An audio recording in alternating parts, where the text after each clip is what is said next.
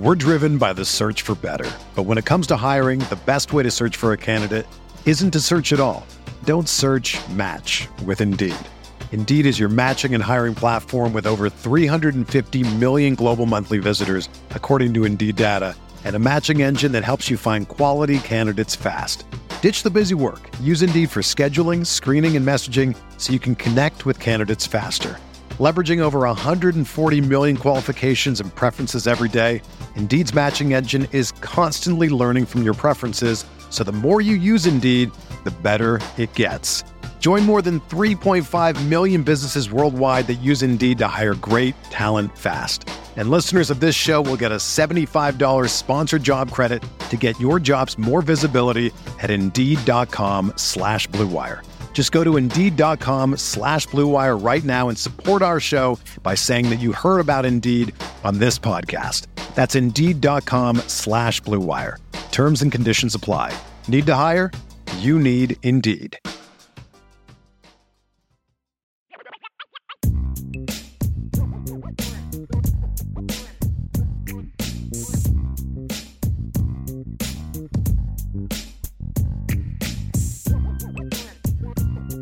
We are honored today to be joined by Notre Dame women's basketball alum, U.S. Army veteran, and Purple Heart recipient Danielle Green, who's going to be taking part in the Wounded Warrior Project's Soldier Ride New York this week. How are you today, Danielle? I am doing well, Sean. I can't complain. I'm down here in St. Petersburg, Florida, 10 minutes from the water. Life is good.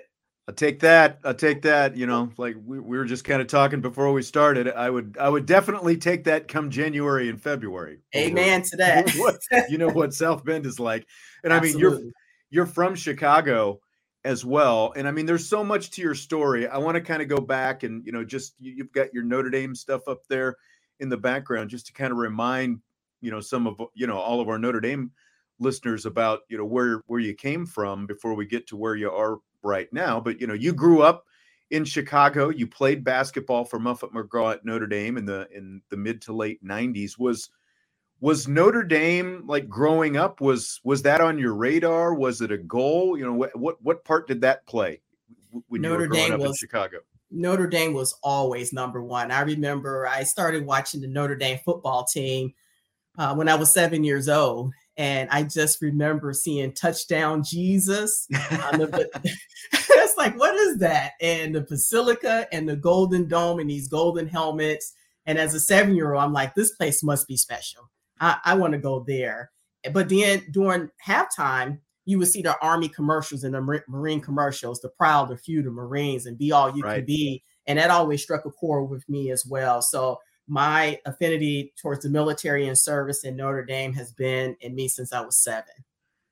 Interesting. So you kind of had that was always something that was kind of in the back of your mind then, it sounds like, just the military, because you went sort of a different route. From what I understand, you did some ROTC, but you decided to enlist after graduating from Notre Dame. Is that right? Right. Well, I did ROTC in high school.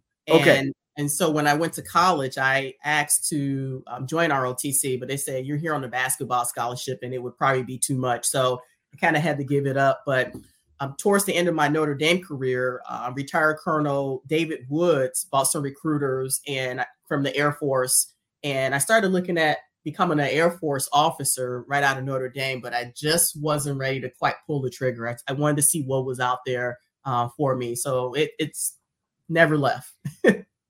Well, and before your service, you obviously played for Muffet McGraw at Notre Dame. What was that experience like for you, playing for her and just being a part of the Notre Dame women's basketball program back then? Well, I always have to say I'm grateful and I'm filled with gratitude that she believed in a kid from the inner city of Chicago.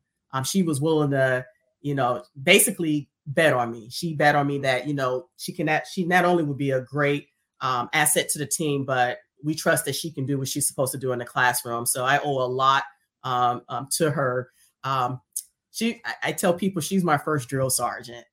So the military, and that's a compliment because the military was easy. When I went to basic training and AIT and went to Iraq, it was kind of easy for me because I had those early teachings from her, the 5 a.m. practices, the running back and forth, just building that character. And I don't think I really appreciated her and the coaching staff back then, but I'm 46 years old now. I get it now. And a lot of that stuff I'm trying to instill in my 8-year-old son, Daniel.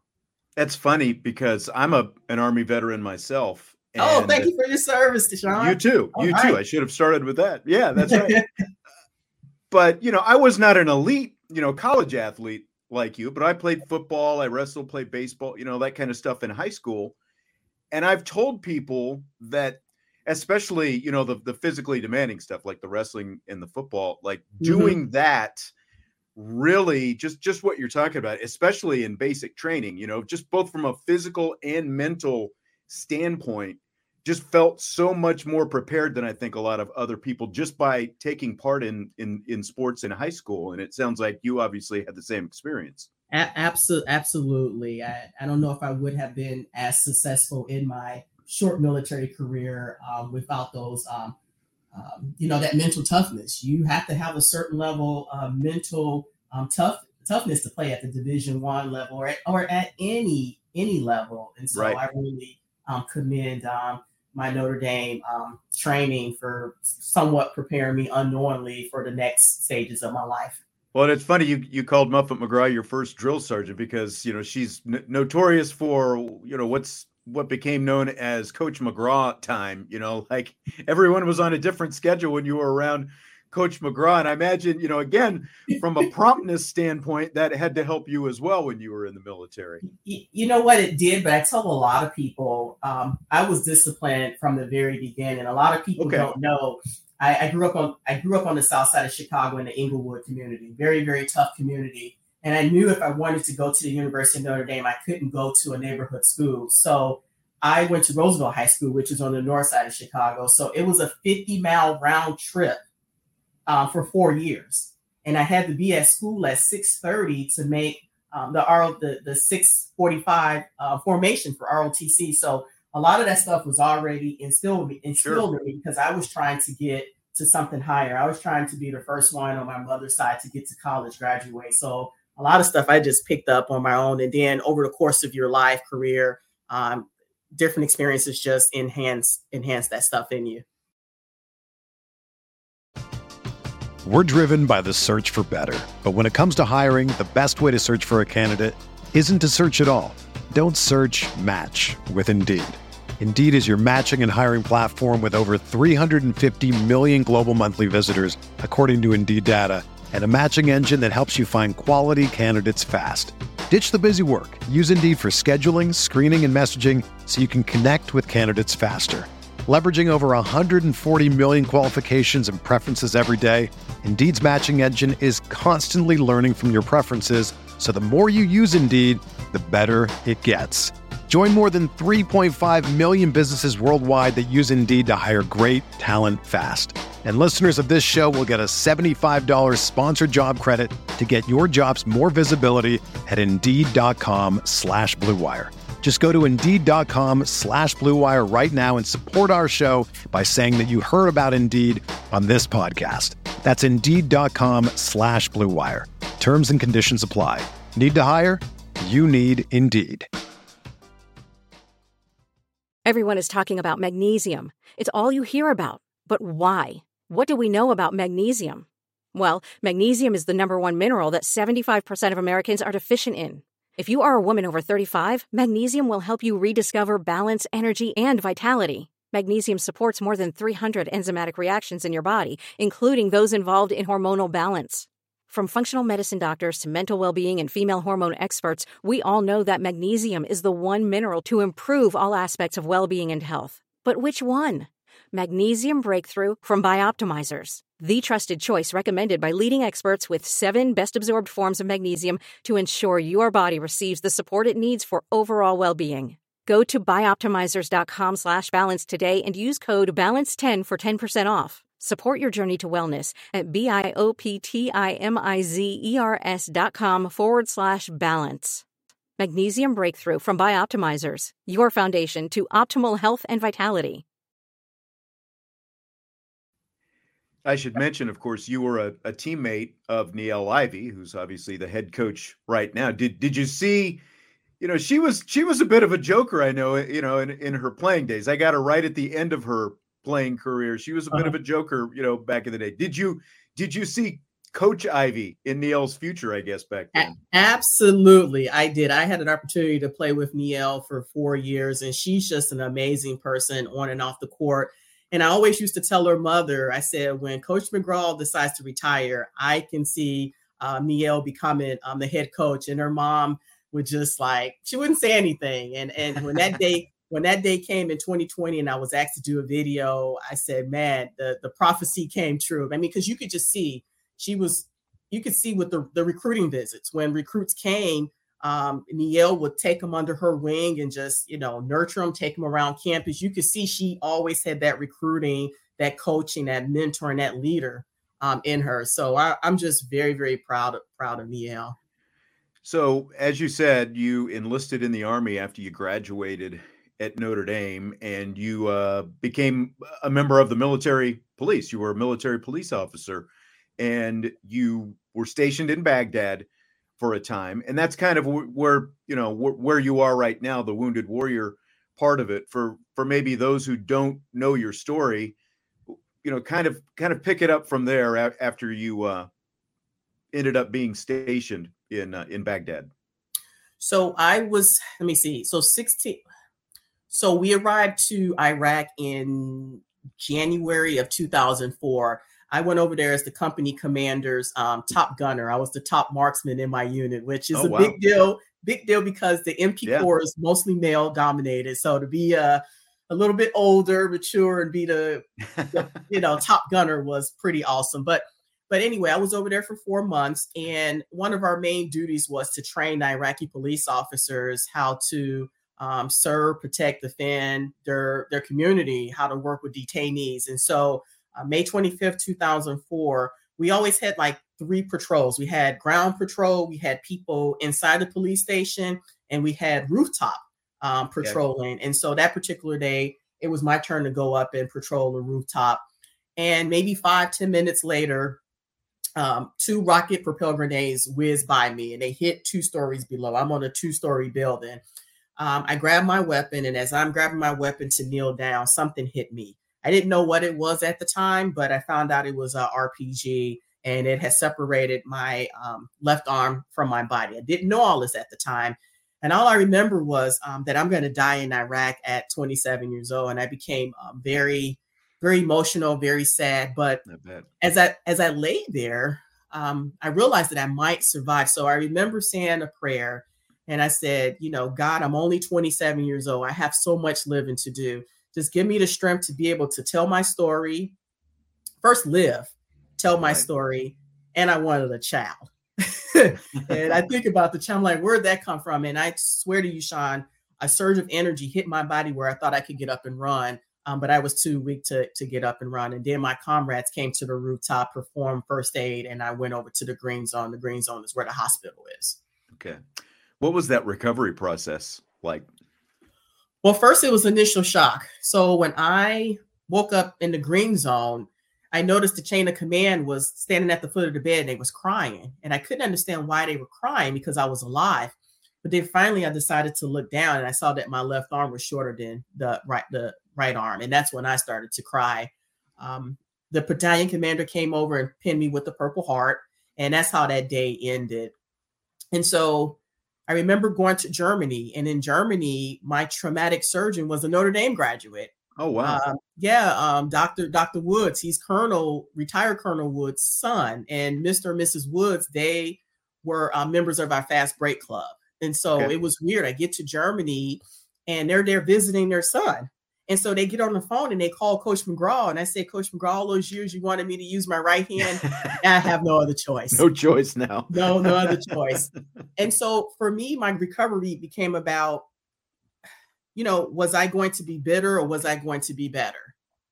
And Wounded Warrior Project helped me to become better because they was the first veteran service organization to meet me at Walter Reed Army Medical Center. And, people talk about just a backpack, but that backpack meant a lot because when you get off when you come from the war zone, all you have is the clothes on your back. And so in that backpack, they had essentials, toiletries. And although it was male stuff, I still was grateful. And I knew that, they probably would be my new family. And they were. They helped me to escape my mind. They helped me to escape the hospital. And in some instances, they helped me to escape my body by connecting me within the community and going on trips, going to football games, going out to dinner. And so my therapeutic process at the hospital wasn't as bad. It still was challenging because, like I said, I was left-handed. So occupational therapy had its own challenges. Now it's like, how do you use, one hand, in particular, Right. your non-dominant hand, to do almost everything: driving, cooking, bathing. And so I had to learn how to ask for help. And I had to learn how to accept it, move on, and create new opportunities. And those new opportunities came in the form of working with Wounded Warrior Project and staying connected with them. So you've really been a part of Wounded Warrior Project ever since then, to some extent, right? To some extent, yes. I mean, I'm a Warrior Speak spokesperson now. Right. But back then I was just participating in events, just gaining my confidence. Now I have a piece of equipment that's attached to me now, either my cosmetic arm or my activity arm, to assist me with my adaptive sports. I've never stopped working out. I work out almost every day, and I'm always trying to learn and grow. One of my favorite sports, believe it or not, is golf. Oh, really? Yeah, I have attachments for almost anything and everything you can think of. And so that helps me out mentally to just stay physically active. Have you ever golfed with Coach McGraw? I do remember golfing with her when I was 8. I probably was 19, and Okay. she didn't have a lot of patience back then. She was pretty good. And I remember golfing with her, Coach Sutherland, and Katrina Gaither. And I think we only played 9 holes. But yeah, she just wasn't very patient. No.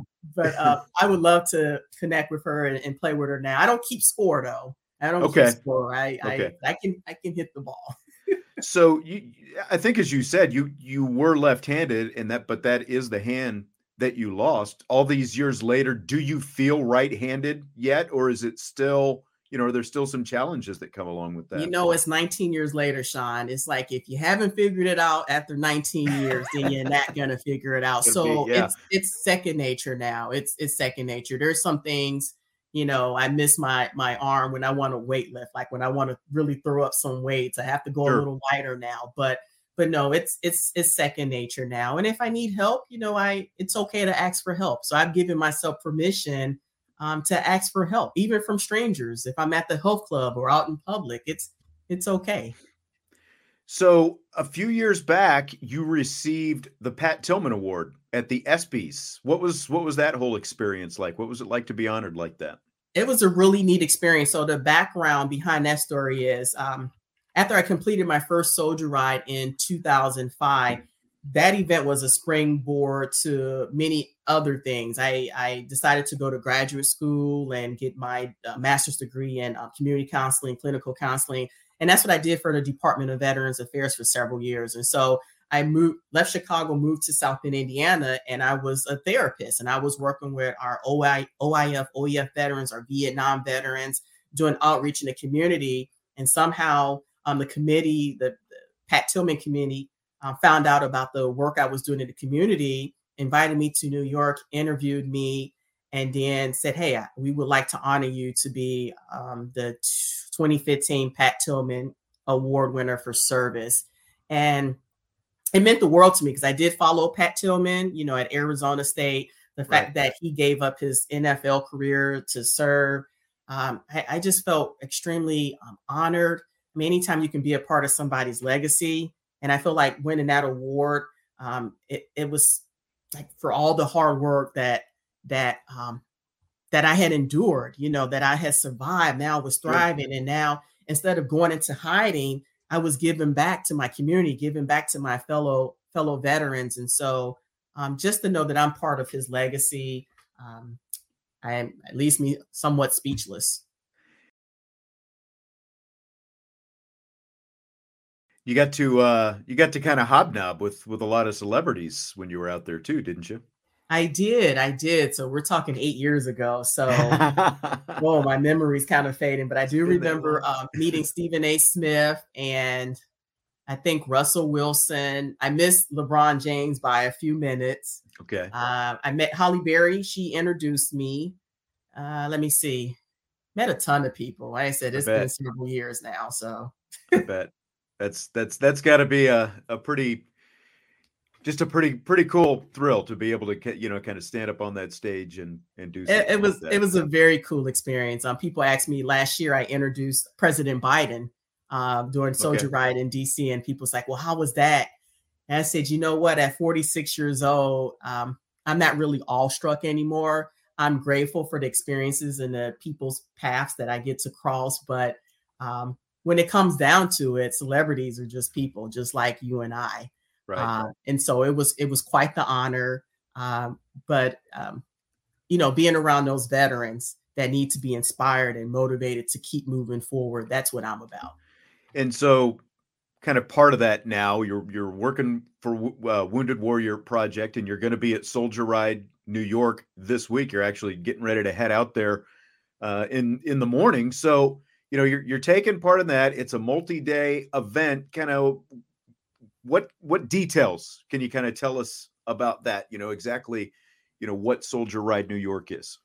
So Soldier Ride New York, people don't know, this year marks Wounded Warrior Project's 20-year anniversary of honoring and empowering veterans. And Soldier Ride actually started in New York. So it's a huge celebration, and they're bringing out 40 warriors to come out and test themselves mentally and physically. And we're riding through the Hamptons, through Manhattan. I think I want to say Coney Island. It's about 20 plus miles every day. And just to raise awareness, just to show our appreciation, to give veterans the confidence and self-esteem to say that they can do it. Because all these veterans, I've rode in a couple of soldier rides before, but many of these veterans have not. And so this is to give them hope. This is their chance to learn more about what Wounded Warrior Project is. This is about them being honored. I tell people when I participated in my first soldier ride, it was like a parade, because when I came back home to Chicago, there was no parades for me. So that first soldier ride and seeing the patriotism and the kids' signs and the flags waving, that's what we're going to experience in New York. And just to show our gratitude that although the wars are over, that we're not forgotten, that the need remains stronger now as our population of veterans start to age. Absolutely. Is there a way, if people want to, either donate to Wounded Warrior Project, help Wounded Warrior, are there ways that people can get involved like that? Absolutely, Sean. They can go to woundedwarriorproject.org. Okay. Woundedwarriorproject.org.